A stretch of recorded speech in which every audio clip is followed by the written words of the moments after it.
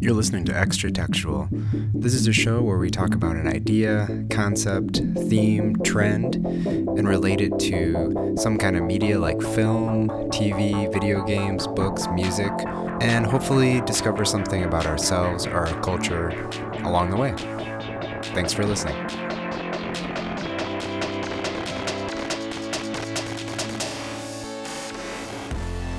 Great, so welcome to the show. This is Eli Steenledge.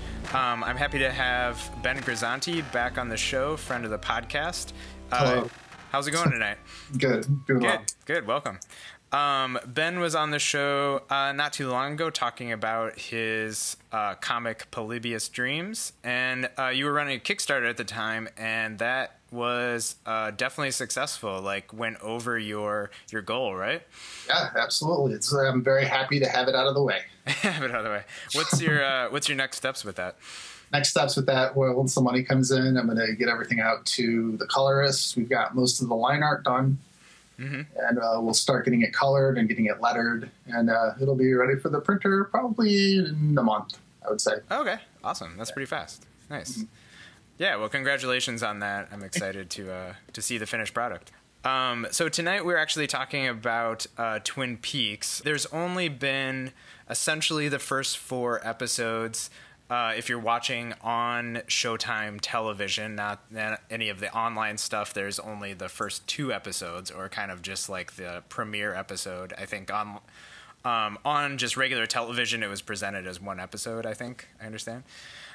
So this is the new series from Twin Peaks, and we thought we would just kind of record a reactions episode just to kind of share what we're feeling going into these first few episodes, how it compares to the previous series from the early 90s, and then also the film Fire Walk with Me. So we're going to kind of bring all of those into it and give some impressions of where we see this going possibly, or, you know, how it compares to these to the older versions of that.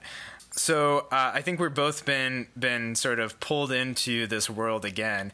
But Ben, just briefly, like, what's your kind of background with Twin Peaks? Well, my mom watched it when it was on. Okay. And we had, like many households, we had a VCR, and she was recording them off the television. But it was something that I was still too young for at the time. Right. But I remember like all these videotapes that my mom had of recording it. Mm-hmm. So I saw like bits and pieces here and there, and she was very interested in it. Nice. And then later I started getting into David Lynch. I saw like Lost Highway was the first David Lynch film that I saw. I truly had it like in my mind as a David Lynch film. Right. I remember I saw it in theaters. I was probably I would have been 16, and I remember we were reaching the end of the film, and I knew it wasn't going to wrap up neatly, and that was the first time I think I'd ever experienced that. Yeah. So that was kind of an important moment for me. And by the time Mulholland Drive came out, I had this sense of, like, I was kind of trying to be a film buff, you know, I was, like, interested in it. And that also happened to be, like, around the explosion of file sharing. So at that point, I found all the recordings off television of Twin Peaks, and I downloaded them and started watching them then.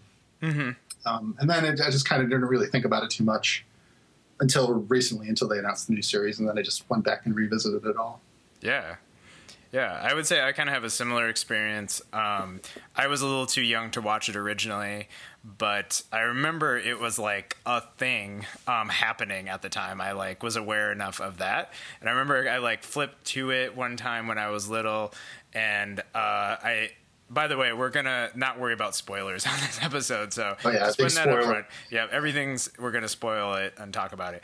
But I saw like Leland like opening his trunk and having a body in it, and I was like quickly like turn the channel away because like, you know, the weird music and everything. I had a similar experience. I think I was like messing around with the tapes or whatever.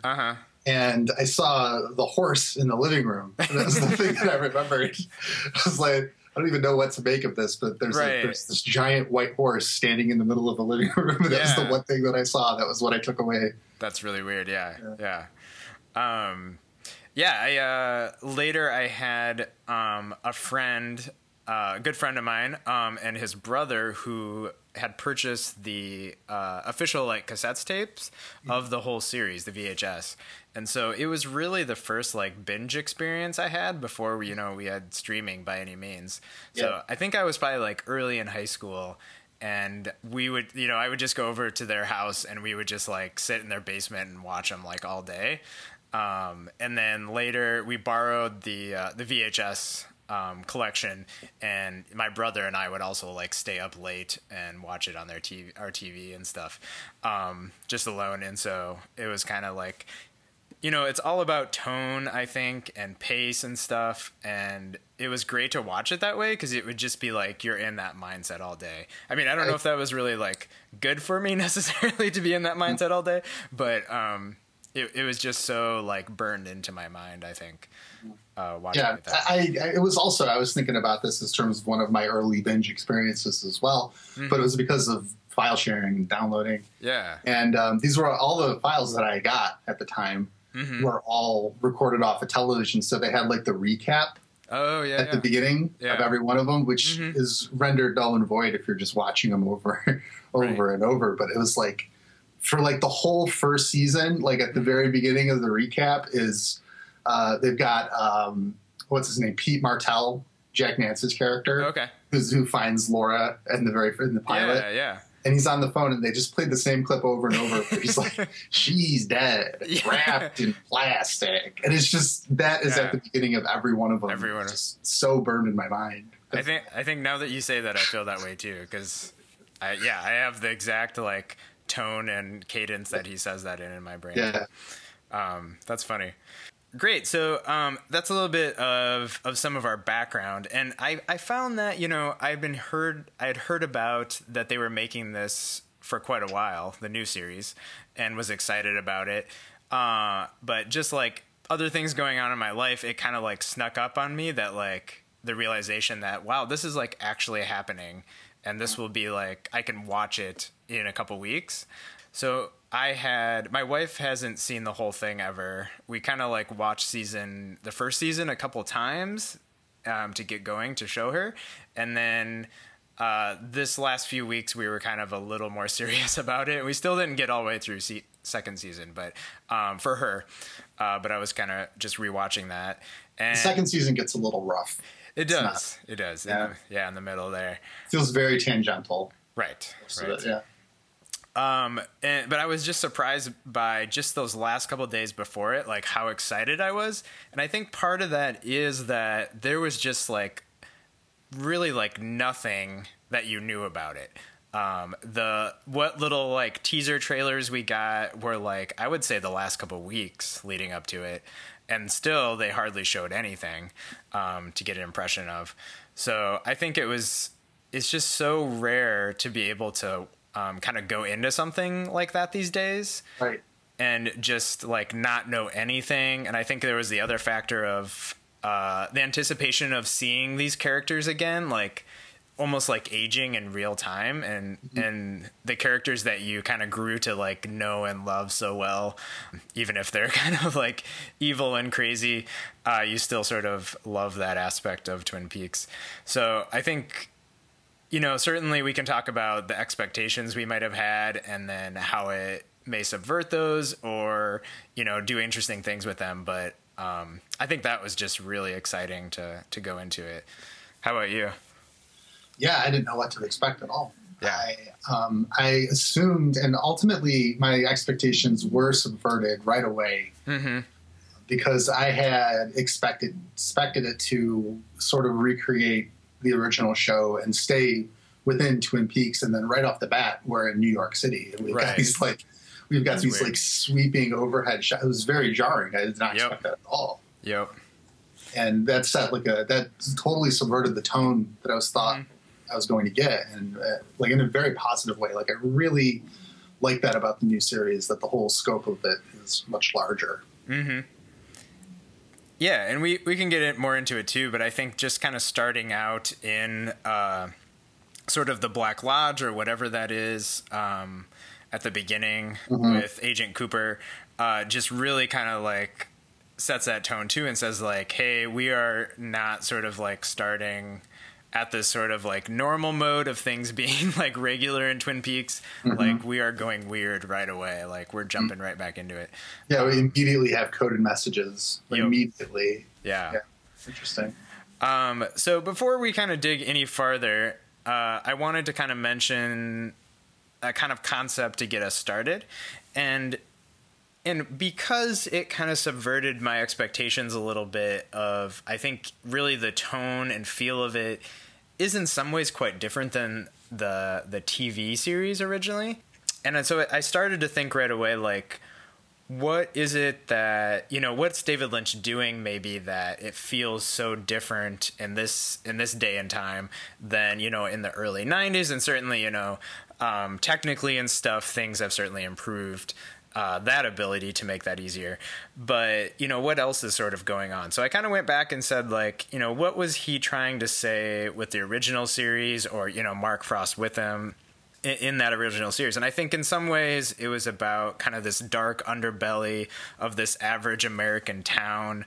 And it was also kind of turning TV genre conventions on their heads. So it was, combining soap operas, this kind of investigation, detective, teen drama, all these things that it was kind of incorporating, but, obviously doing it in this very weird way and having a different tone. So if that was kind of about, Americana or the American dream in these small towns, and what's kind of becomes exposed when you delve into these different people in town, what is the new series saying in this day and age? And I think definitely one of the big things is it's got a much sort of straightforward, dark tone to it. Like there's definitely lighter elements, and I think we get into those in the third and fourth episode a little bit more. But those first two episodes, there's like hardly any, I would say, no levity. Yeah, levity, any absurdity, any of that we get to see. It's so that I think that's a really big change. So I think in this time we're talking together, just kind of exploring like what are those differences and what might that mean about what Lynch is saying about what's going on. And a few quotes by him that he said that there are many, many dark things flowing around in this world right now, and most films reflect the world in which we live. So that's a pretty straightforward kind of artist's commentary on things. But he also said that we all reflect the world we live in. Even if you make a period film, it'll reflect your times. So I think he definitely has this impression of you can't really avoid what you're making artistically to reflect what's happening in our culture. So I think it's important to kind of talk about some of that. I mean, for you, kind of thinking back, it's kind of a big question, but at least like the original series, what does that kind of mean to you, or what do you think maybe was going on around that show? It's interesting to me because it begins with a very poignant mystery through it, and then once that's resolved, it feels abrupt. Yeah.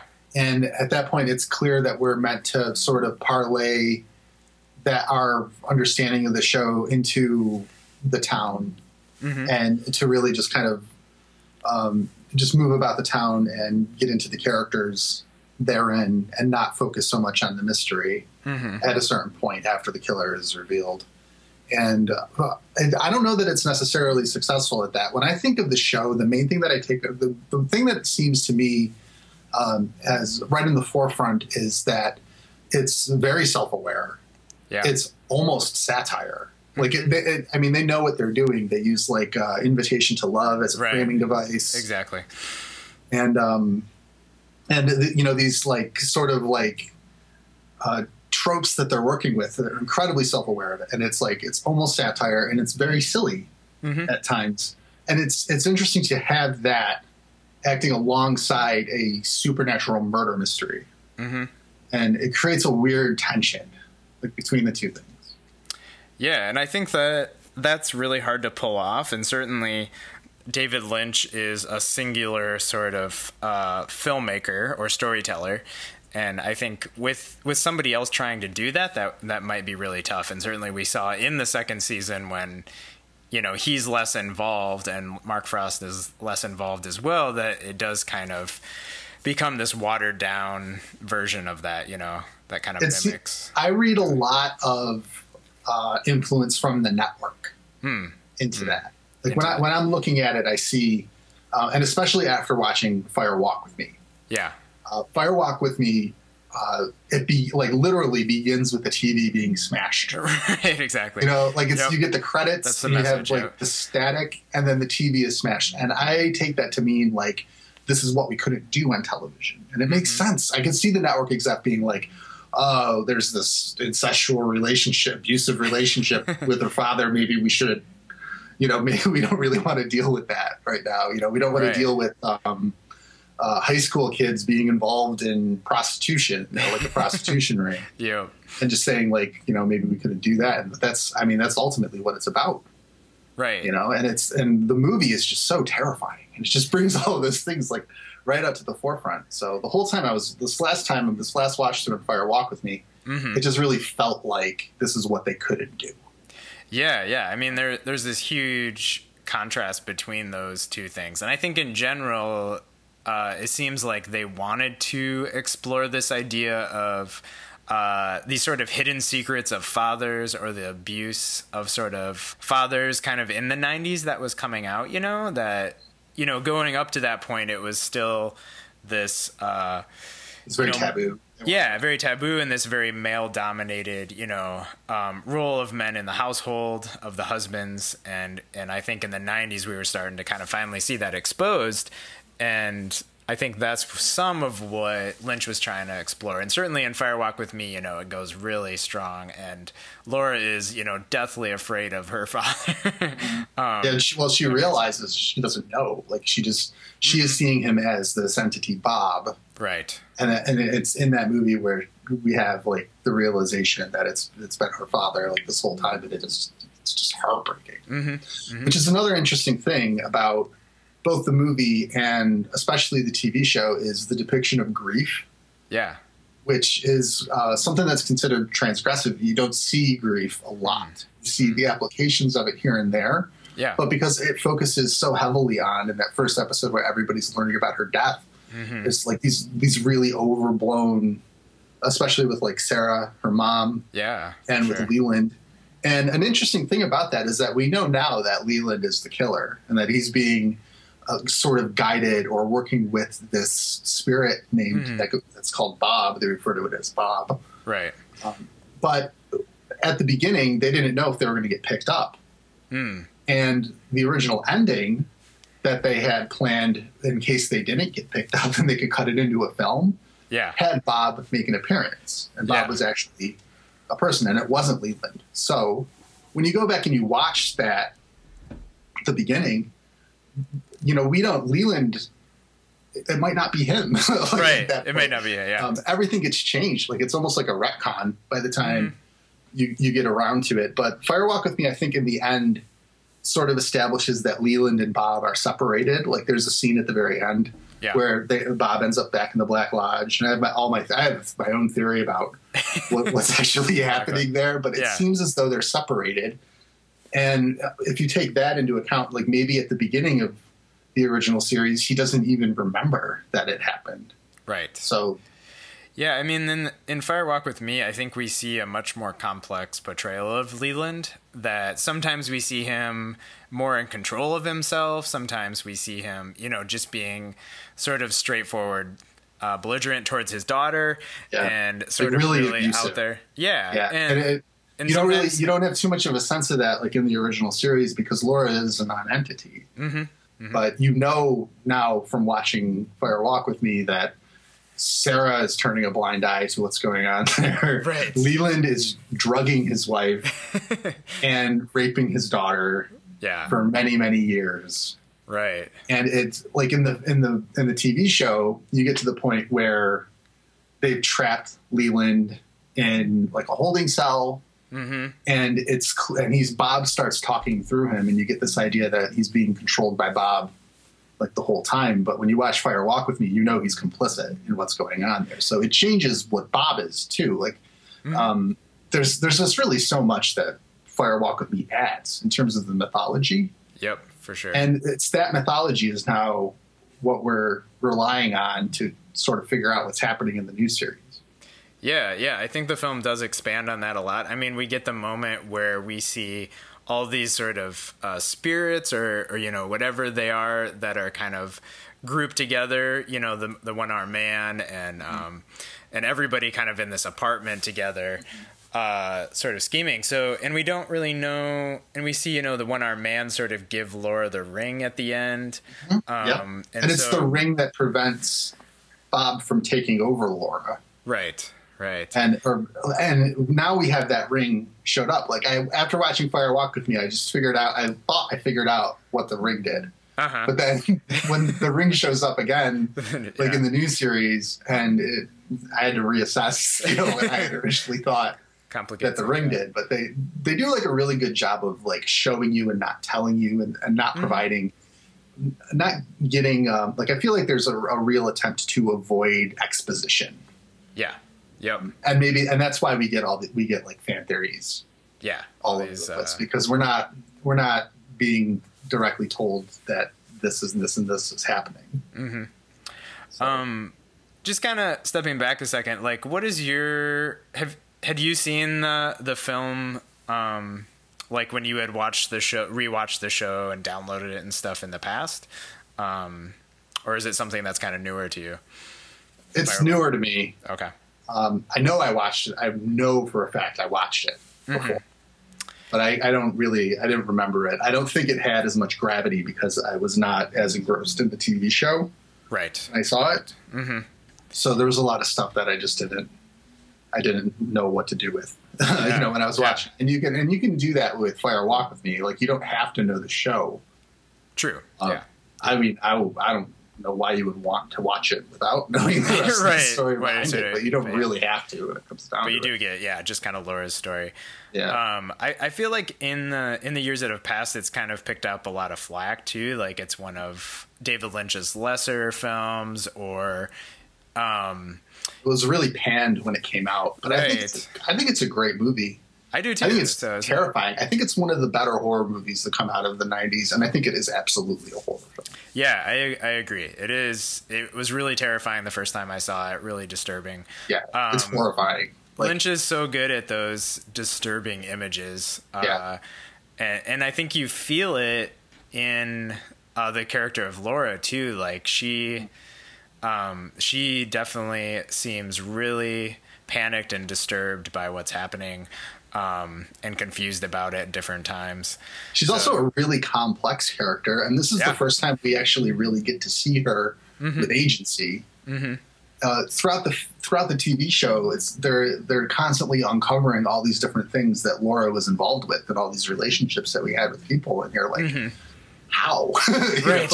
How did this? How did everybody know her? Everybody was in love with her. Mm-hmm. Everybody had something to do with Laura Palmer, like at the end of the day, which was what made it such an engrossing mystery. Yeah. But also, like, you got to wonder how is she pulling that off? Like, what is going on with this character? And when you finally do get an answer to that in Fire Walk with Me, I think it's cathartic because now you're really getting to know her. Yeah. And I think Sheryl Lee does an amazing job. Like, she's just a really good actress. And I did really enjoy the first section too, with the Chris Isaac character, the FBI agent. I think he does a pretty good job of kind of creating an interesting character, and Kiefer Sutherland is entertaining as well. And their interactions and still there's spooky. There's a fan theory that likes to talk about how that whole opening sequence is like Cooper's dream. And I think that is, I think now that we have the new series, and there's some stuff happening in the new series that I don't necessarily subscribe to that. Yeah. But when I see those characters, I see the two aspects of Cooper's personality. True. Like in two different people. Like they both feel like together they would be Cooper. They would make up Cooper because Cooper's kind of a superhuman. Like, he's like so. He's kind of Sherlock Holmesy and he's kind of like not real. He's like a superhero. Yeah. And I did hear that that character was also written to be Agent Cooper originally, and Kyle MacLachlan didn't want to be in it that much. So that Which definitely goes back to this idea that a lot of the stuff with Twin Peaks was improvised. Yeah. And written like not to be written not knowing what the ultimate end was going to be for a lot of it. And with this new series, we know it's all been completed. Like, it's all fully thought out like, at this point. So maybe they didn't want to leave as much open as they did in the past. Well, we may mention Fire Walk with Me more, and certainly the original series, but let's dive into the new series, kind of being dubbed Twin Peaks: The Return on Showtime. So, like we mentioned, we get this. Good. I was just going to say, like, right off the bat, the fact that it's called The Return, like, some of the marketing of it was like, it's called Twin Peaks: The Return, and then the tagline for the marketing was "It's happening again." It's happening, yeah. And I turned that over in my head so many times trying to figure out what exactly it was that was happening again. You know, like, I thought, is there going to be a new murder and it's going to throw the old events like into a new light? Yeah. Is, Bob loose or whatever? Like, what's happened? What is exactly happening again? And at the end of the day, I think they're just talking about the show. Like, the show is the show. Again. I think they're like, it's almost self-referential in the fact that they're promoting it as an event series, and they're sort of like owning this idea that it was kind of the first event series, which may or may not be true, but that's certainly the way that we want to remember it. Yeah, right. That it was supposed to end then. And I mean, I guess the return could be referring to how Agent Cooper is sort of returning from, the that's how I feel spirit now. realm. Yeah. It's all about Cooper's return. Yeah. We know. Yeah, interesting. And I think I was sort of pleasantly surprised too, watching, kind of initially I just watched the first 2 episodes, kind of their premiere, and it really did draw me in this different way. Like, you're talking about those shots of New York kind of coming in, and then just kind of the pacing and tone right away when we go into this New York sort of high rise, and we have the young man sitting on the couch, switching out these memory cards on these cameras to watch this glass box. And it really takes its time. And so I think that, I think many people are already saying that this is referring to, the audience watching this the TV box. We're watching our own black glass box. Yeah. Yep. And I've definitely heard that. We could take it farther and say, we are anticipating, something major to happen. Yeah. That's going to sort of shock us, or something to come through this box. And I think, whether it's true or not, I think it's a great way to look at it. And it is, like you said, maybe, the beginning of Fire Walk with Me, we get this smashing of the TV, and Lynch may be making another commentary on, whether we need to be patient about what's happening, to fully grasp it, for things to kind of materialize before us and make sense. The thing I think that sort of lends itself to that theory that the glass box kind of represents a television. And by the way, I think it does and doesn't. Like, I feel like it definitely has a diegetic reason for being there. Like, it's not just the symbolism of watching TV. Yep. But when I saw, like, the guy's setup that he's sitting on, like, with the love seat, and there's, like, nice lamps there. There's a little plant. Yeah. And the plant, I just had watched the other ones, and I realized that that's like a small bonsai, which is what what's the Wyndham Earl uses to spy on them. Like, in the last one, I was like, oh, somebody's watching them. He was watching everybody's watch. Yeah. So I feel like the setting that exists in sort of lends itself to this idea. It's television. I thought it was also really fun to play with these genre conventions and tropes of the couple that, the moment they sort of like diverge and have sex and do this sort of dirty thing or something they're not supposed to be doing, that's the moment that something strikes, and is very much in the horror setting of, and I would say besides maybe, the movie, is one of the sort of most violent, shockingly portrayed things in Twin Peaks that we've sort of seen.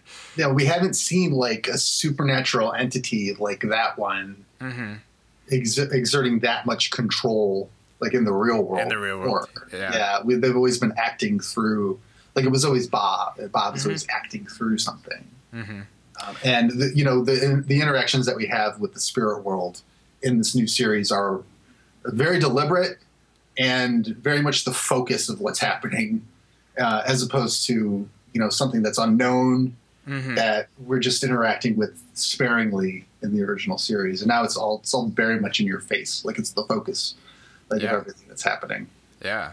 So to me, the pacing of it, like there's this tension between the TV show and the film that feels, deliberate, and they draw attention to it. And now is somewhat resolved now, because we're in kind of a hybrid. Like, is it a film? Is it a TV show? It doesn't have the tropes of a TV show. It has more of a budget of a film. Right. So this is totally new territory, I think. Yeah. Like, that aspect of Twin Peaks that has always been kind of a meta commentary may not exist the same way that it does. And that has everything to do with the way television has changed and the way television production has changed. And certainly Lynch has mentioned that he kind of treated this as one long movie, just split up into parts. So I think he's treating it as just kind of this like complete story that is just being sectioned up when presented to us as the audience.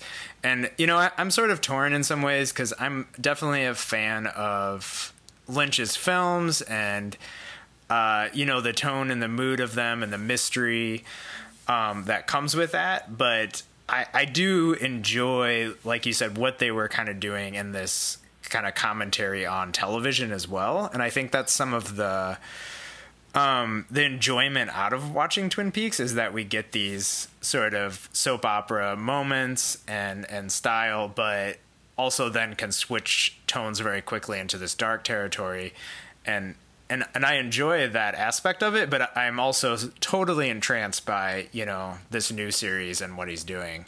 But it definitely had to be a switch, I think, in my mind, of thinking that we were going to be right back into Twin Peaks and see these old characters, and then, like we said, something sort of happens again in the same way. So I like the change, but it is definitely different than I think what we were expecting.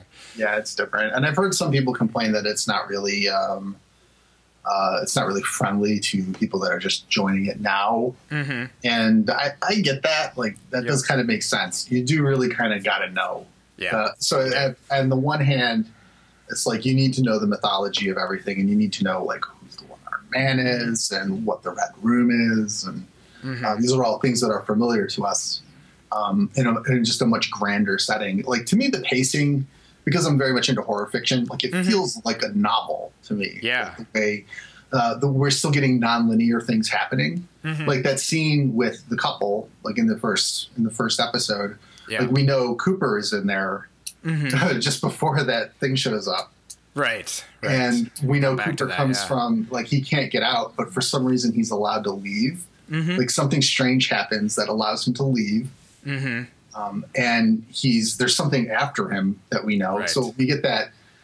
And it's that thing that comes after him. I don't know. There's just so much more mythology to work with. And it all feels very, it's a lot more cogent than it was like in the past. So like they're giving us stuff to work with now. Yeah. And I'm more than happy to do it, because a lot of my, like in the first TV show, we were all trying to figure out, like, it gave us a mystery. We were all trying to figure out who killed Laura Palmer. Like, I think in this one, we're just trying to figure out what the hell is going on. Right. Right. We're still trying to get a grasp of the story and everything. Yeah. Yeah. So this is maybe a good time to kind of bring up, kind of my dilemma that I often have with Lynch, kind of my relationship to his films is, I really enjoy them and sort of the mystery of it. But, I always sort of wonder, is there kind of even a firm place that we can reach in his stories that we can kind of say like, okay, I get this story now. I get, these sort of dreamy, esoteric things happening, whatever they might be, that I can understand that. And I think that, in some ways, I think most artists would also say, kind of storytellers, that that's not the point anyways. Like the storyteller may have an idea of what is happening in their mind, but that's not always the point of getting to that. And so I think, Lynch does a better job than most storytellers at, if we compare it to something like Lost, where I feel like they were inviting you to explicitly figure things out. Like it felt like these were clues to something that we were supposed to get to a certain point in. But I like that usually Lynch kind of gives us this balance where I don't have to know every little detail of, every point in the story, A to B, B to C, but I can still enjoy it and I can get satisfaction out of the solving sort of little mysteries or making connections between stuff. But I don't know how you feel, but like, it's almost like I'm not sure how much I need to try to like figure out of the new series, or just sort of like go with it and, get enough of the story that I can follow it. But what is going to be the kind of the payoff? You know what I mean? Yeah. I think in terms of Lynch, you have to take each of his films as their own thing. Yeah. And you have to look at, you can try to figure out in your mind, like, what is essentially the thesis statement of each film, like, as you go in there. And sometimes that's the best you're going to get. Yeah. But I also don't think that even his more out there stuff is not without it doesn't leave you completely empty in terms of trying to figure out what happens. Yeah. It's all there. Like, I think Lost Highway is a good example of a film where you can kind of go back and forth in terms of like what it is and what everything represents. Whereas something like Blue Velvet is much more straightforward. Yeah. And he has films like films like Dune and The Elephant Man, which are straightforward. That's they're true. straightforward storytelling. Or they're not straight story. Yeah. yeah, exactly. Yeah. And they're not like what we think of as a David Lynch film. Yeah. And I think this is more the latter. Like, I think this is all very deliberate. Like, it's got stuff that Lynch likes to play with, but to me, it doesn't feel like this defies explanation. Like, I think at the end of the day, when this whole series is finished, we're going to be able to, like, every viewer is going to be able to look at it as a whole and say, like, oh, well, yeah, I mean, this makes sense. It's just the way that it's presented to you. And I already see that sort of happening, Yeah. Like, I'm more than happy to read all kinds of stuff into it. And some of the, like, the sequences of, like, him, when the whole long sequence of him returning to the real world, like, it makes sense. You just, you have to think about it a little bit. Yeah. Yeah. I mean, I think it definitely can pay off. And I think, like I said, he's pulling off a good balance, whereas some other storytellers may not have that balance, or it doesn't feel like there's enough behind it to warrant the work that you might put into it and the meaning. Yeah. So to me, I know, like, to me, like, a bad example of, like, not pulling it off is a movie that a lot of people like that I do not. It's Donnie Darko. Like, to me, that just, like, it felt like it didn't quite pull off the types of things that Lynch does with films like Lost Highway and Mulholland Drive. Yeah. That is a great example. Yeah. I kind of feel that way too. Like, sometimes I've, like, tried to rewatch it and I'm like, man, I feel like I should be able to get more out of it. Like, there's something to be said for, like, improvisational, like, emotive filmmaking. Yeah, I mean, I don't think Lynch is trying to do that to us. I don't think he ever has. Yeah. I feel like he knows to put enough of a narrative in there. And this feels very strong. The narrative in this feels very strong. Like, it feels like a novel to me. Like, it feels like it could be like a Stephen King book, or something along those lines, like a bestseller horror novel. Yeah. Because in a horror, like in a novel, like, we won't bat an eye when we're getting things out of order, and we're getting plenty of stuff, like, out of order, like in the show. Yeah. We just have to put it together, like, afterward. Yeah. I was just kind of wanted to briefly give us, like, a overview of the new series of, like, so we can kind of talk a little more in depth about what's happening with these characters. Right. So what we've kind of been, like, describing around is that these first few episodes are really about the return, like we mentioned, of Cooper, who seems to have been stuck in sort of this Black Lodge, this other spirit world from ours, for the last 25 years. and it seems like now is his time to sort of switch places with the Mr. C, the evil Cooper, the bad Cooper that has been running amok in our real world.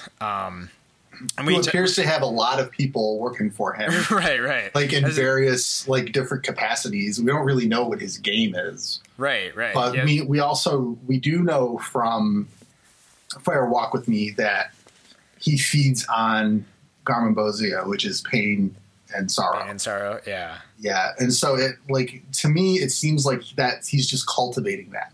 Mm-hmm. And it's not what he needs; it's what he wants. Like he wants to do it. Like he makes a very important speech there about the difference between needs and wants. And so to me, that's what it feels like he's doing. And I get the sense that he is part of this pantheon of spirits that live in the Black Lodge, mm-hmm. and they seem to be trying to reel Bob back. Mm. We get the sense that through the one-armed man. Yeah. And through the grandmother and grandson character in Fire Walk With Me, that they're actively resisting Bob. They're setting a trap for him. They're trying to get him back into the lodge. And they do manage to get him back. And like I said, I think they actually do manage to separate it from him. So it's so easy to go off on tangents. I know I just kind of I know, sure. It's so easy to do that with this. Yep. Yeah, there's a lot going on in there. Yeah. And I think it's interesting that we're getting, again, this is kind of a mystery I'm okay with leaving vague at this point, at least, that I think in the original series it was much more Bob is sort of taking over people or possessing them or something to do this stuff, and that was kind of a lot of the theory people had. But I think it's much more complicated than that these spirits are sometimes fully inhabiting things, or they're not just possessing something, but they have influence within the world in of themselves in some ways. And another important thing that is that they have a real world counterpart. Right. There's the spirit, and then they have their real world counterpart. And we see in a number of cases that does seem to be the case with mm-hmm. a lot of the characters. So the grandmother and her grandson shows up in the original series as one of Laura's Meals on Wheels patron. Right. We see them a lot more, that they were actually closer to, they were in the same trailer park as Teresa Banks when that was happening. And there seems to be some long history of them too. Yeah. I also think it's strange. There's a part in the Fire Walk With Me litany. Mm-hmm. There's a line something, something futures past, the magician longs to see. Yes. And then you have the grandson character who's performing stage magic. But when he shows up in Fire Walk With Me, he's got a mask with no eyes. Uh-huh. So it's another thing just to turn over. Right. I have a very deliberate fan theory, which I could just I could break it all down, but I don't know if we're there yet. Yeah. Let's hold off a little bit. Let's explain a little more. Also, it was just sort of fun, and again, subverting my expectations when we first see the sort of evil Cooper with the long hair and this sort of bad tan and snakeskin shirt. And snakeskin shirt, I just really enjoyed it and thought it was, Kyle MacLachlan does a great job, and he marches into I'm not sure if it was actually a trailer, I think it was, or this home cabin. Yeah, a cabin where he kind of picks up his underlings or his companions there, and just kind of takes out these guys. Was pretty great just to see that different version of Cooper in this. I was really nervous when that happened, because I thought, is this going to be the only Cooper we get through the whole series? I miss Agent Cooper at this point. I really want that guy in all of his mindfulness. It's just super positive. Positive dude. I really missed him. I really wanted him on the screen. Yeah, and I don't know if this ties into your theory yet, but I think still, even with the first 4 episodes, we're still left with this sort of Cooper that, seems to be the same person, but he doesn't remember anything about our world. So, he's still trying to put it together. My interpretation of that, after he's reborn in the world through Dougie, and where Dougie comes from is another thing. It's also interesting, yeah. Yeah, he's reborn in the world through, like, he's got two doubles, like, living in the world. And we're told that someone created Dougie to speed Cooper's way back into the world so he didn't have to immediately overtake his evil version, I guess. Yeah, and I it seems like he's still operating on dream logic. Like, that's kind of what I took away from it. Like, Cooper, when we have him, Mr. Jackpot Cooper, is like he still seems to be operating on dream logic. Yeah. You know, like, he's still in this, like, dream world that is the Black Lodge. But I think we're going to get it back. Like, we see him, like, as soon as I saw, like, the Naomi Watts characters, like, going over to him with coffee, I'm like, oh, coffee's going to bring him back. It's going to heal him, right? Yeah. Yeah, exactly. He's going to take a sip of that coffee. He's going to remember. And I don't know if he even did. You don't know yet. We'll have to wait till the next episode. Yeah, and I kind of took some of that as, like, evil Cooper's scheming that he created Dougie Jones as sort of like a foil. Like, Agent Cooper got back into the real world, but he actually replaced, like, this sort of dummy version of Cooper. And it was a way for maybe evil Cooper to still stay in our world. Yeah. But we're also told that evil Cooper has to go back voluntarily. Right. Yeah. But it doesn't seem like he has so far. No, doesn't look like he's going to. And it's like, we have that scene when Cooper's being reborn into the world. He ends up taking over Dougie, but evil Cooper's, like, driving his car, and he starts seeing the curtains. Yes.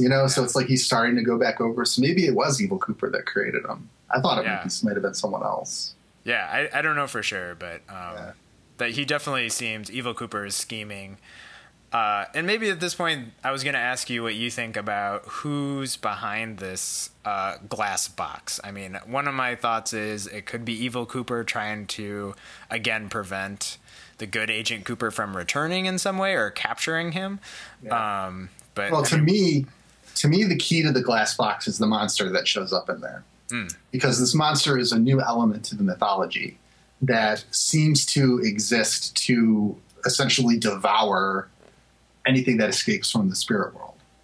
So if we're to see this in order, what actually happens is Cooper is told that Cooper has a way out of the Black Lodge. Right. So and when he spit out, he ends up at the glass box, and he's sort of stuck in there for a little bit. And then after he disappears, now this presence shows up that ends up killing the two people that see them. And by the way, it seems like nobody can watch. Like, so long as you don't look at this monster, you're okay. Right. That comes into play a little bit later. And after that, he's transported to this other realm, which is like this, like, doorway area where he clearly has, like, this like electrical socket on the wall that he's going to come out through, and that's how he ends up entering the world. But when we're in that world, like, there's something banging on the wall, and the character there, who I guess is Ronette Pawlowski, which I totally missed, but it is. Is telling him that, like, her mother's coming. So I think that spirit is, like, supposed to prevent things from leaving the spirit world, from leaving the Black Lodge. And then we actually see it again, which I don't know if you realize, but after Dougie is transported back to the lodge via the power of the ring that nobody knows what it does. It might actually just do that. It might just actually take people to the lodge. But he shows up, after he shows up at the lodge, he winks out of existence and he turns into, like, a glowing orb. And then something starts intruding into it. And the man with one arm covers his eyes. Oh, yeah. So he's not watching. So he's not seeing it. And then this thing comes out and decimates it. So whatever that is, it's just like cleaning up, these spirits that, shouldn't be traversing between the worlds. Yeah, great point. I didn't really catch that was that we saw that again. Whatever that evil spirit is. Yeah, well, it's not. I think it's like more. I don't know if it's evil. It's probably right. It's whatever there to preserve order, right? Yeah. It's supposed to prevent stuff from the barriers between the worlds from being too programmable. But that's a great example as to the way the series is just expanding its mythology, and it's making it more cogent than it ever was. Like, it was always up to more interpretation, and I think. Just as far as my prediction for the series, I think we're going to come out of the series with a much greater understanding of the way everything works in the Twin Peaks universe, which we've kind of been on the outside of for a while. Yeah, yeah. Do you think that we'll kind of get a return of the Agent Cooper we know that returns to Twin Peaks and starts interacting with more of the characters we know? I mean, definitely it seems like the Twin Peaks, police force is actively working to get him back, or find a way to, they have clues that to the mystery of Cooper missing. So it seems like it's leading that way. It does, yeah. Yeah. It does seem that way. So that should be interesting. But yeah, it's been definitely a fun, sort of interesting ride through those first 4 episodes as we see. Yeah. There's also there's I really enjoyed the Gordon Cole scenes. Mm-hmm. For sure. David Lynch. Yep. And what's interesting to me is that when we're introduced to him, he's debriefing other agents. And I just couldn't help but feel like there was some kind of meta message in there. Huh. He's almost like he's talking to us. It's like, here we have these clues. Yeah. Have at it. Figure it out. Right. It's like he's talking directly to us. Yeah. And I was trying to figure out, I backed it up and I was looking at the images that he displays. And I have something tells me that that's supposed to reference his other films. Huh. You've got the sexy girl would be a Lost Highway reference, and then a pair of pliers, which could be Eraserhead, I guess. Yeah. And then you see the 2 girlfriends, and that made me think of Mulholland Drive. So I'm just looking at that, trying to think. It's probably nothing. It's probably a total MacGuffin, but yeah, him being you go out and solve the mystery. It's just I felt like he was talking to us. Yeah, and I think maybe he's playing with that idea of giving you the clues, because we kind of get that repeated in the, like I said, the Twin Peaks office. They lay out everything, and I thought it was hilarious scene with the bunny chocolates. Yeah. And they're trying to say which one thing is missing, and they give you again that kind of pan across of close up of things. And then again, when we get the interrogation of sort of bad Cooper, they again have this kind of layout of, these are the things that he was carrying with him, kind of these are the clues that we are providing you with, but it seems they sort keep of doing that. funny. They're asking us to take inventory. Mm-hmm. There was also we also had mention of the Blue Rose, so now we have confirmation as to what the Blue Rose means. Mm-hmm. There's a lot of repetition of blue things, Blue Rose, Project Blue Book. The one mountain is Twin Peaks has blue in its name, and that's the one that's I looked up the maps and everything. That's the one. Nice. The one that's Ghostwood Forest is underneath. It's something called Blue. It's it's something in the title of that mountain is blue. Huh. There's this last time I watched it, I kept noticing things. I noticed the bonsai tree was there, and the last time we saw a bonsai tree, it was being used as a spying device. Mm-hmm. Rancho Rosa is the development that Dougie turns into R. Cooper. Mm-hmm. And when they go by the sign, it's the 2 R's are circled, and that made me think of the Double R Diner. The Double R, yeah. Right? Which also seems to be the name of the production company. Yeah, it is. It's Rancho Rosa. I remember. Yeah, I know you you picked up on this too, and I think maybe you have seen more examples. So I'll let you mention that too. But I think there is this idea of doubling of characters and ideas, mainly of people. And certainly in the new series, we get direct confirmation of saying you have a doppelganger. Mm-hmm. And, the Arm seems to have a doppelganger, like you said, within that world. Yeah, he's assaulted by a tree at one point. Right. That's the way out. It's right. So bizarre, yeah. And and after I thought about it more, I really see that in a lot of Lynch's stuff, like you said, in Lost Highway, we get this direct kind of doubling of characters or them turning into each other. In Mulholland Drive, there seems to be confusion about who, those characters really are. Are they the same person? Different sides of that. And even kind of goes back to, I think in some ways, Lynch is influenced by Hitchcock. And, we get the idea of sort of Vertigo and this doubling of characters, except for he takes things in a much weirder way. Lynch does. Yeah, the last time I watched Lost Highway, all I could think about was Vertigo. I had not had much of a Hitchcock education when I first saw it. But then now that I'm more familiar with the Hitchcock tropes, I just like all I could think of was like how similar this is to Vertigo. And I always like my takeaway from Vertigo is always what a creep Jimmy Stewart is. Totally, yeah. You don't normally think of Jimmy Stewart that way, but he's you don't really think of him that way. So he doesn't really play that way. But I always have to wonder. It's like were audiences when they were seeing this when it came out thinking about what a creep he is. He's a weird old man. Yeah, such a weirdo in that movie. Anyway, and gentle, but this doubling that occurs, it happens with like everything. It's more explicit than it has been in the past. Been in the past, yeah.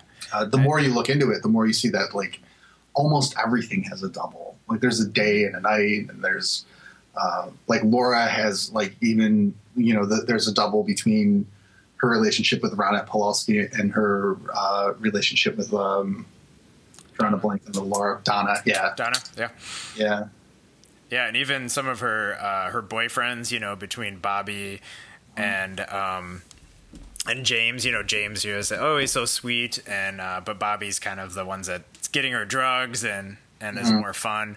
Yeah. And I think we even see that more in the original series.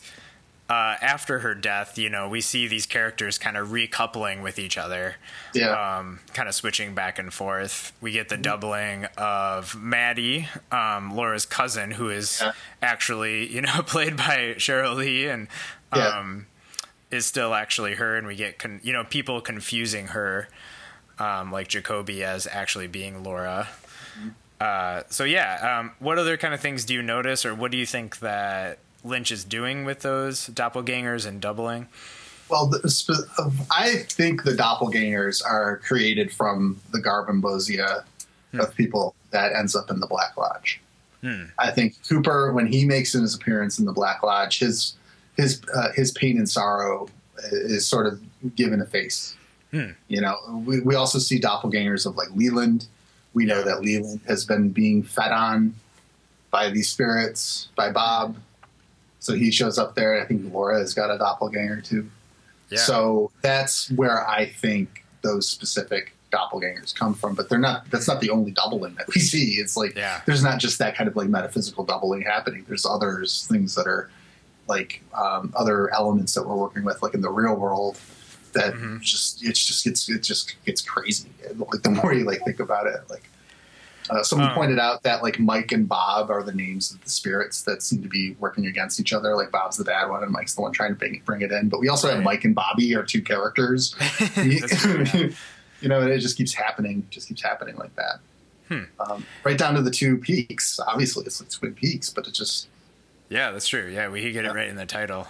I mean, do you think that in some ways that's just simply reflective of? Like I was saying, like especially we see with Laura is that she is, not just like one thing. She is not easy to identify. She is not the prom queen, simply, but she has this darker side to her, this sort of conflicted. There's a lot of things that people don't understand about her.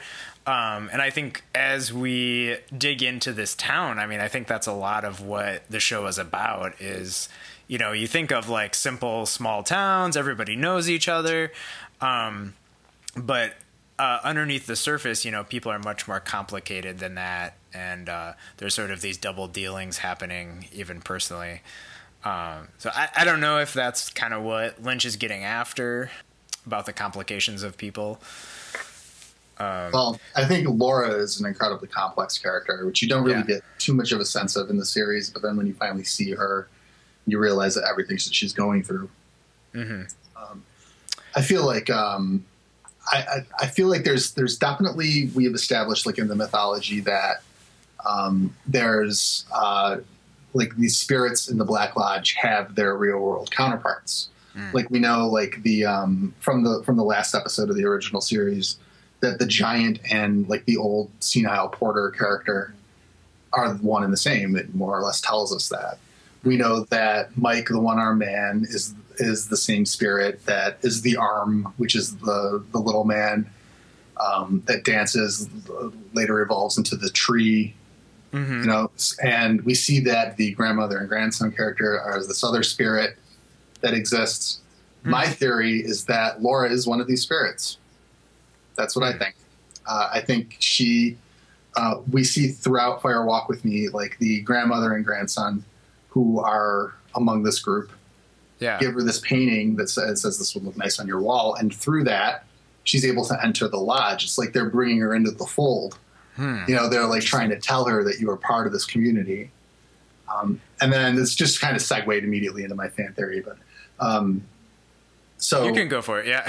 Yeah, I was going to go for it. Yeah, I think it's. And then when we see Laura, like in the new series, when we're introduced to Laura in the Black Lodge way back when in the original series, when Cooper first has his dream, the little man says, "This is my cousin," so they're related. So they're of the same ilk, like they're spirits. Okay. Yeah. And I think what you're actually seeing with Bob and Laura, and Bob wanting to take over Laura, is grander. It's like these spirits trying to take over each other. It's like it's a bigger thing than that. Within that spirit world, yeah. Yeah, yeah. And I think it's probably Laura that's behind Dougie, that's trying to get Cooper reborn into the world. I think it would be very nice and poetic to have like Laura is now the one that's saving Cooper. That's saving Cooper. I've heard some people think that Laura could be the spirit that kills the two young people on the couch. Yeah. Like she's sort of following behind Cooper in some way. Because I felt like it appeared vaguely, sort of female, but not distinct. And right before that, we sort of saw, some scenes of Laura in the Black Lodge.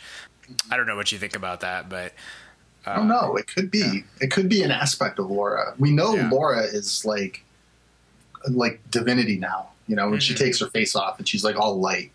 Yeah, I took that as meaning that she's sort of transcended.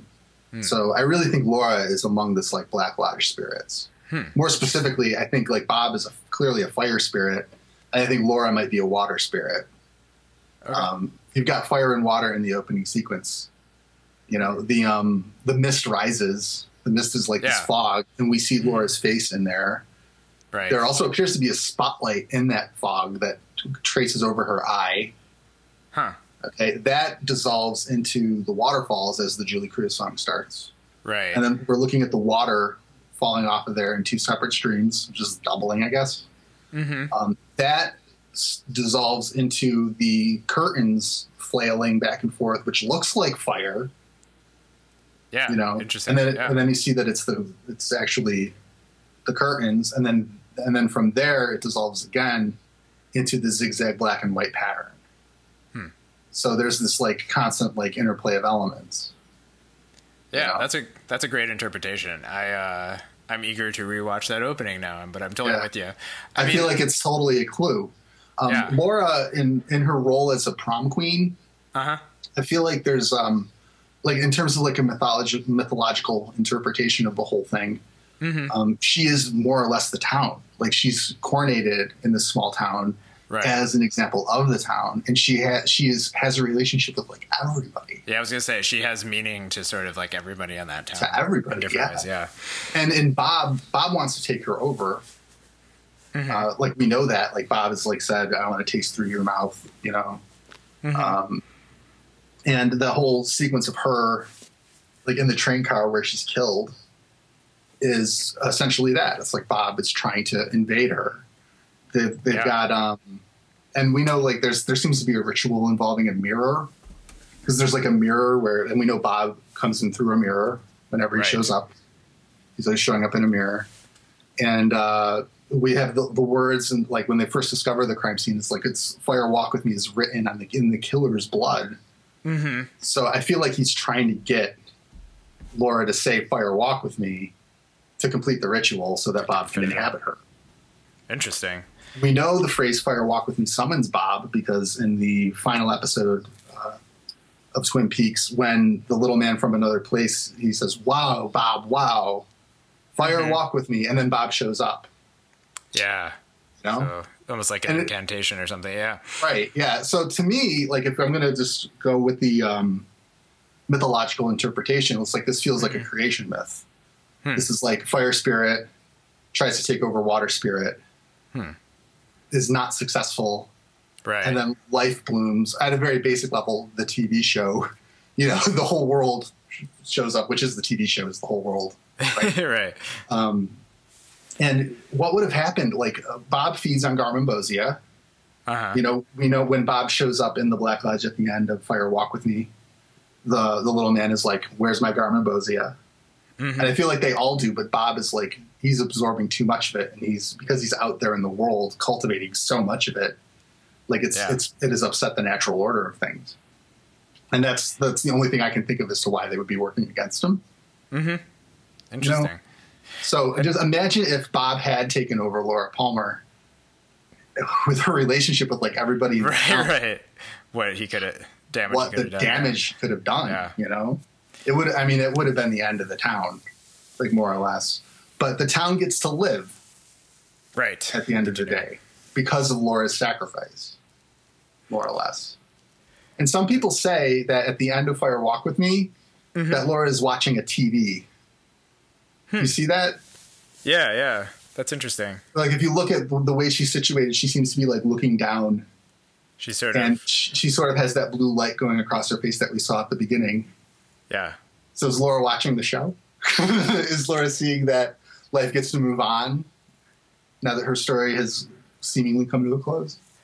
Yeah, I wanted to kind of mention something to expand your theory, but since you brought that up, I really like this continued sort of thematic element of, Fire Walk with Me starts with this sort of blue static from the TV, and then we see the TV smash, but that static kind of comes back throughout the film as sort of like it almost seems like it's representing the bridge between the two different, the sort of the spirit world and our world, the real world.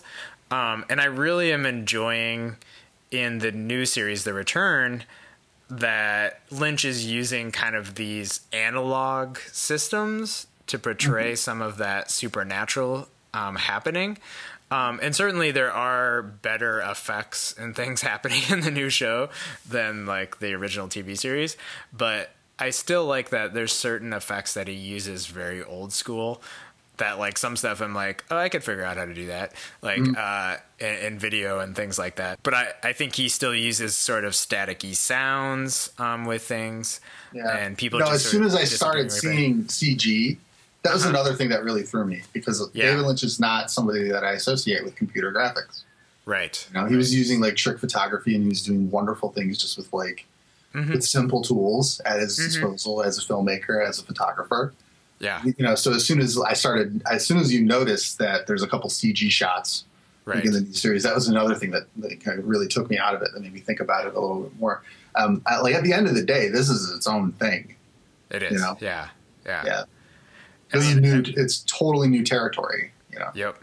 What I kind of wanted to expand on with your theory, or possibly, is, and see what you think about. So we do get this introduction of this other storyline, which we haven't talked a lot about. There's really a lot to talk about. There's a lot to talk about. Yeah. The William Hastings character, who's the school teacher, or I think he's a school principal. Is that right? Yeah. Who's played by Matthew Lillard. And so we do almost get this repeat of some sort of murder mystery happening and somebody being convicted of that. And he does seem to be either, whether he's lying or not, but he's sort of committing these atrocious things through sort of this dream world. Yeah, he says he was there, but in a dream. Right. Yeah. And doesn't seem to quite remember it, but still he does seem to know that he feels guilty in some way. Yeah. So I've also heard this theory that maybe, Twin Peaks, in the 90s was this sort of spirit world's attempt to, like you kind of saying, control this town or something, or take it over, cause trouble, pain and sorrow, draw on that. But maybe now we're getting the expanded version and saying, hey, this isn't the only town they're working in. Yeah. And in Fire Walk with Me, we get, this trailer park. I think that was that South Dakota? I think it's supposed to be Oregon. It's Oregon? Is it? Well, it's definitely in driving distance to Twin Peaks. Like it might still be Seattle, but it's definitely Pacific Northwest. Yeah. So we get that location, and it seems like things are going on there, and we get the grandmother and the grandson, living in this town and seem to be residents for quite a while. So. Well, they're close to Teresa. Like they're close to Teresa Banks. Close to Teresa, yeah. then like I feel like they're laying a trap for Bob. Like that ring is a trap. Is a trap, yeah. Yeah, like if they can put that ring on one of their victims. Bob tries to take that victim over, but with the ring, they're then transported away. Bob can't do it. That happens in Fire Walk with Me, and then Bob is now separated from Leland, and he returns to the Black Lodge. They say, "Hey, where's my Garmin Bozia?" Yeah. He gives up the Garmin Bozia, and then he goes back behind the curtains. And I feel like at that point he's separated from Leland, which is them kind of like, which is why I don't think Leland remembers anything at the start of the original series. Right. He doesn't remember that he did it. I think it kind of is a retcon, but I think it kind of explains that, like how that happened. So, yeah. Yeah, how are you feeling about this other storyline? Because we get it in the first episode, and then so far it's been kind of dropped quite a bit. It seems to be, up through the fourth episode. I don't know if we're just supposed to take away the fact that Mr. C has, these like tendrils that reach out to all these different places, that he seems to be like, masterminding these crimes of passion that are tearing people apart. Like, to me, it's just he's cultivating pain and sorrow. Yeah. And that's what I've taken away from it before, but I don't know if we're going to go back into it. I would like to go back into it. I would like to see what's going on there. Yeah. I would like to know what that specter in the jailhouse is, because it pans over. That's an interesting one. Yep. And which is one of the scariest things I thought so far was in the series, just looking at that expression of anguish on it, and then it disappears and the face floats out. Yeah. Yeah, it's just like, it's so bizarre. Yeah. That was I think one of the scariest things. Yeah, that was a really unique thing that kind of still I don't think we've had much explanation of or much clues to. I also really enjoyed the time they took to go into this sequence of Mr. C, Evil Cooper, dealing with is it Daria? In the hotel room, and then goes next door and we see Jennifer Jason Leigh, and so it's almost like he's got this like he's got all this stuff going on of investigation, of causing and he makes contact with Philip Jeffries, who is the David Bowie character. Yeah, and he's like, we'll see each other soon. I think like. I can't even figure out what they're talking about. Like, I don't know. I don't know what happened with Philip Jeffries, but he's like, he seems to know about the lodge. He's like, you're going back. Yeah. You're going to go back tomorrow. So, and then he averts that because R. Cooper takes over Dougie's. Maybe he did. Maybe he is responsible for Dougie. Mm-hmm. Mm-hmm. I thought it might have been Laura. And the reason I thought it might have been Laura is because the one-armed man, when we see him the first time, he says, someone is here. Mm-hmm. And then Laura's there. He ends up talking to her. Yeah. And when we see him with Dougie after Dougie's transported to the Black Lodge, he's like, somebody manufactured you. And I'm just kind of like, because he uses the word someone actually. Mm-hmm. And to me, it's like, is he always going to be referring to Laura as someone? Mm-hmm. That's a bit of a stretch. Like, we don't know that that's necessarily it. But I could see, to me, I feel like what's happening now is that Laura is going to return to help Cooper. Because that's just nice and poetic. And certainly I think like that character of Philip that we see in Fire Walk with Me as David Bowie, like maybe that is some sort of initial connection. I don't know why it's tied into the FBI agents, but that is some initial connection to the spirit world. He knows something about it. That scene, the scene with him in Fire Walk with Me is the scariest thing. It's so creepy. Yeah, it's so creepy. Like I have like. One of the things that always seems to creep me out in films is where like people experience things different than what the videotape shows us, which is why Lost Highway gets to me, and that's the sequence of where Cooper is watching himself on the security camera as David Bowie's Philip Jeffries comes up behind him is just so scary. It's so creepy to me. Yeah. So he seems to know something about the lodge. He seems to be residing at the lodge. That sequence where we see the allegedly the room above the convenience store with the Formica table might be a different form the lodge took. Maybe that's what the lodge looks like in Deer Meadow. Right. Maybe there's a character named Judy that was a victim that resulted in Philip Jeffries finding the lodge. Mm-hmm. There's a lot we don't know. There's a lot you can't infer. Right. But we know that we're getting like there are connections, but not quite. And I feel like it's all going to be cleared up. Like, to me, this series seems to be like clearing all that up. Clearing that up, yeah. And David Lynch is there for it, but I also think it's like Mark Frost, like wanting to do it because he's progressed as a novel writer. Like he's written several books. So yeah, have you had any contact with that Secret History of Twin Peaks that he wrote? I just heard about that recently, but I listened to a couple podcasts on it because I just didn't have the time to like really go into it.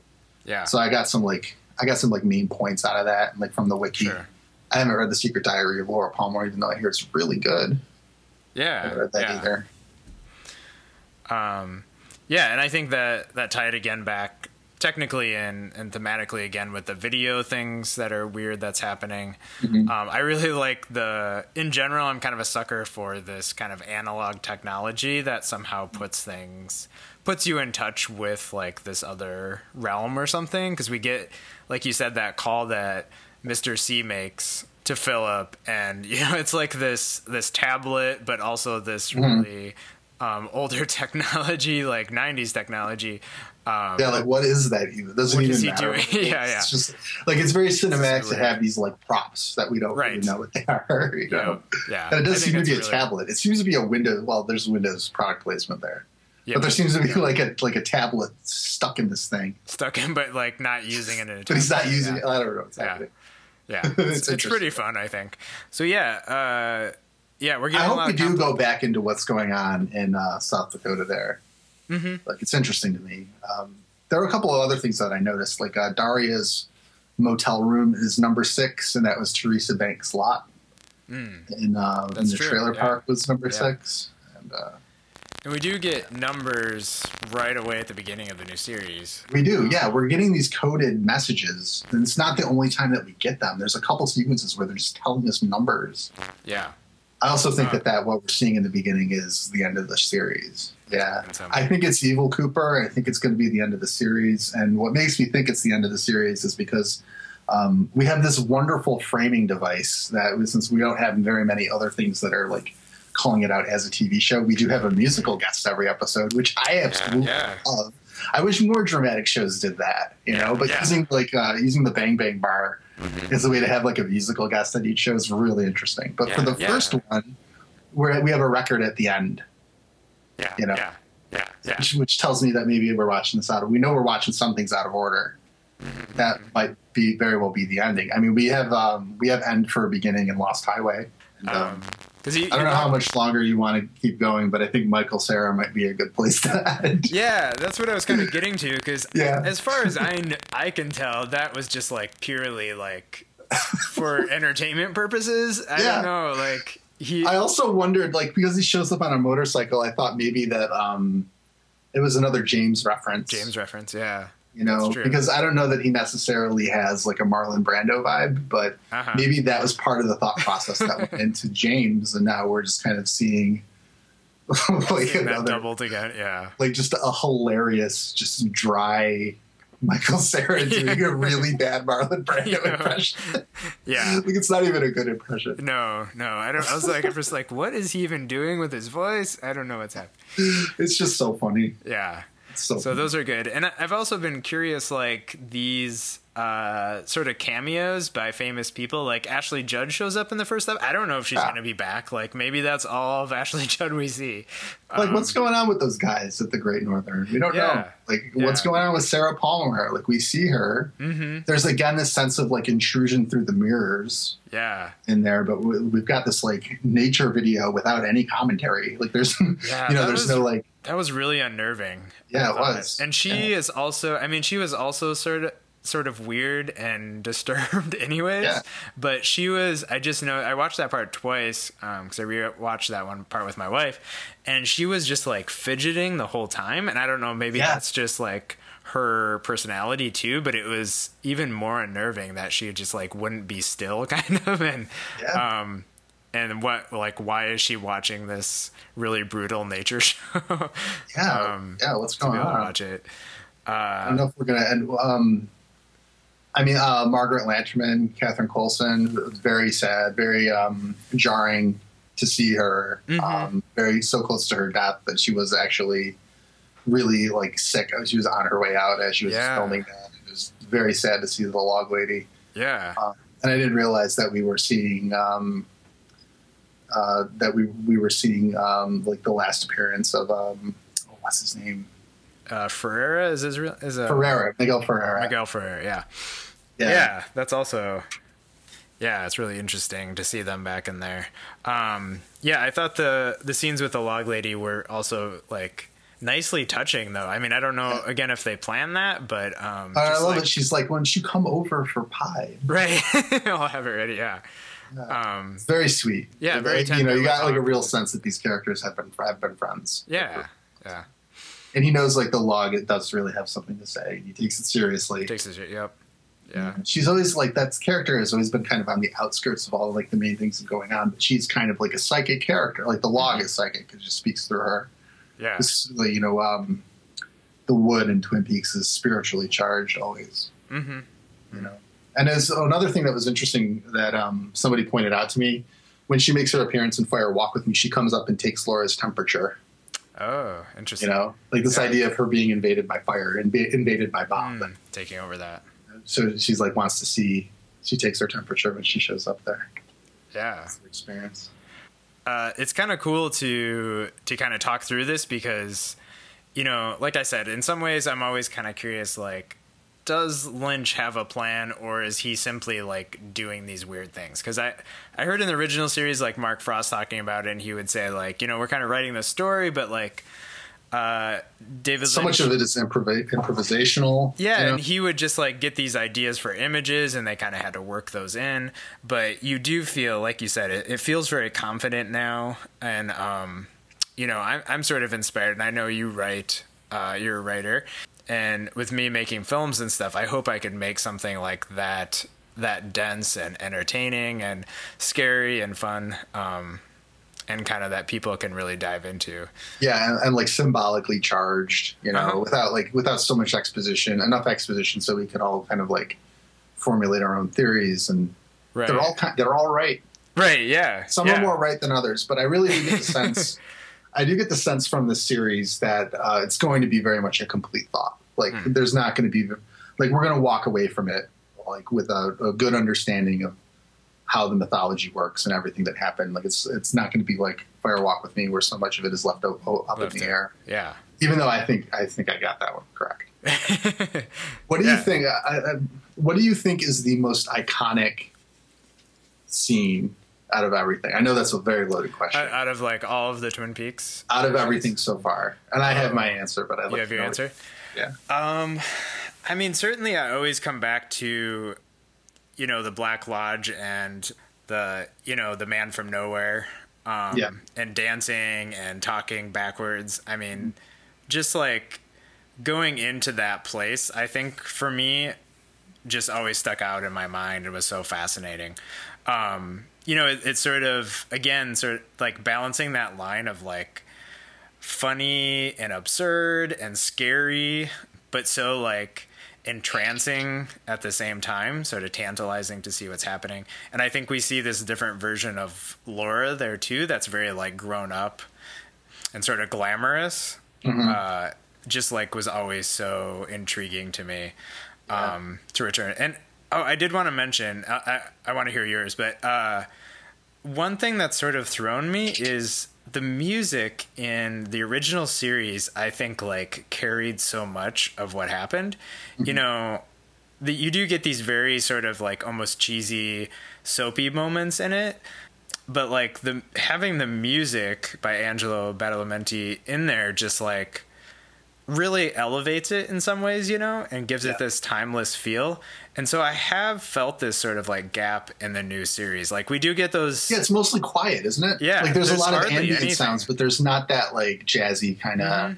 And I think it also, and maybe that's why they're trying to avoid it, but in the original series, it would kind of like tune you into like, oh, this is going to be a lighter scene, or this is going to be a darker scene. Yeah. And maybe they're trying to not do that same thing. Well, those songs also corresponded with different characters. Because my favorite, Audrey is always my favorite. Audrey's great, yeah. And she has that specific sound that is just like that really iconic Twin Peaks, like do do do do. Yeah, like that's hers. And they poke fun at it at one point because I know there's a scene where like Bobby and the character, oh my god, I'm blanking on all these characters' names I should know. Right. The character from the diner, like they're sitting in a car. And that song is like the Audrey song starts to It's play. playing, yeah. And I'm like, this is the Audrey song that should be playing now. Right. And then Bobby goes, hey, turn the music. Yeah, And so they change actually the state. Yeah, that's not the change right the music. music. And Yeah. it's the song that's supposed to appear with those characters. But I mean, just like playing into that, I think Twin Peaks was one of those shows, and again, like binging it on VHS, like we could fast forward through the opening titles, you know, like you had that choice even back then. Yeah. But like we never would, you know, like it was just like part of it was just like you wanted to watch those titles, even though they're the same every time. Just that combination of music. So yeah, I mean, I think that, like I was talking about, that space in the Black Lodge with those characters together was just so fascinating. But how about you? What do you think? To me, it's what's always going to the scene that like pulled me into it. I think most people would probably agree that stuff with the Black Lodge is really incredibly iconic. Yeah. But for me, it's the scene where Cooper gathers everybody outside, lectures them on Tibet. Yeah. And then they start throwing rocks at the bottle to try to break it, because it's so funny. Yeah. You know, and it just really like showed like this character of Cooper, like in this town, like when he shows up, like he's such a breath of fresh air. Yep. You know, everybody is like still reeling from this incredibly tragic death that occurred. And as soon as we see him like driving in there, talking to Diane on the recorder, you know, and he says that one line is like, the local law enforcement is Sheriff Harry S. Truman. Yeah. That should be easy to remember. Right. Yeah. And then like, that is like a breath of fresh air. But then you get to that scene where he's got them out in the woods. There's donuts piled up there. Yep. You know, he's like, anybody like some coffee? And they're all very enthusiastically like, oh, yeah, absolutely. Yeah. And he lectures them on Tibet and starts throwing the rocks at the bottle. It's like, to me, that is Twin Peaks. Yeah. Like right there. That is the thing that really just pulled me into it, that made it like blossom in my imagination. Mm-hmm. Absolutely, that scene. I love it so much. I mean, certainly the interaction that Agent Cooper has with, you know, the police force there, and you know, and they're all taking him seriously too. Yeah, his crazy theories and stuff, and when other agents come into town, and him kind of being like the in between with the locals and him. And his sort how of, he just loves everybody. Like he loves Albert. Like his positivity is just great. Like he loves Albert and he loves Truman, and they're fighting with each other, and he's just watching it. Like, he just loves everybody. Yeah, so I agree. It's a hard thing to like. You want that Cooper back. And I do think they're getting there, but I don't know that it's guaranteed. You know, I'm sure we'll see him by. I can't imagine that they would go through all the trouble of rebirthing him into the world just as we've known him, and not eventually reach that point. So but I think it is also great that we're getting all these different versions of Kyle MacLachlan doing these different people. Oh yeah, so much fun. Yeah, and it seems like just a great opportunity to kind of let him show off and do fun things. Yeah. So we probably should wrap up here. Yeah. We've been going at it for quite a while. I could talk about Twin Peaks for a long time. Yeah. For a long time. Yeah. I think we should certainly return to it by the end of the series. Oh yeah. Which is going to be a few months, but I think it's fun to reflect on what we've seen so far and going into this, because it is, like I said, we just didn't know what to expect. So it's great to kind of process through some of this, and hopefully the listeners will get something out of this too. Thanks for being on the show, Ben. Thanks so much, Eli. Yeah.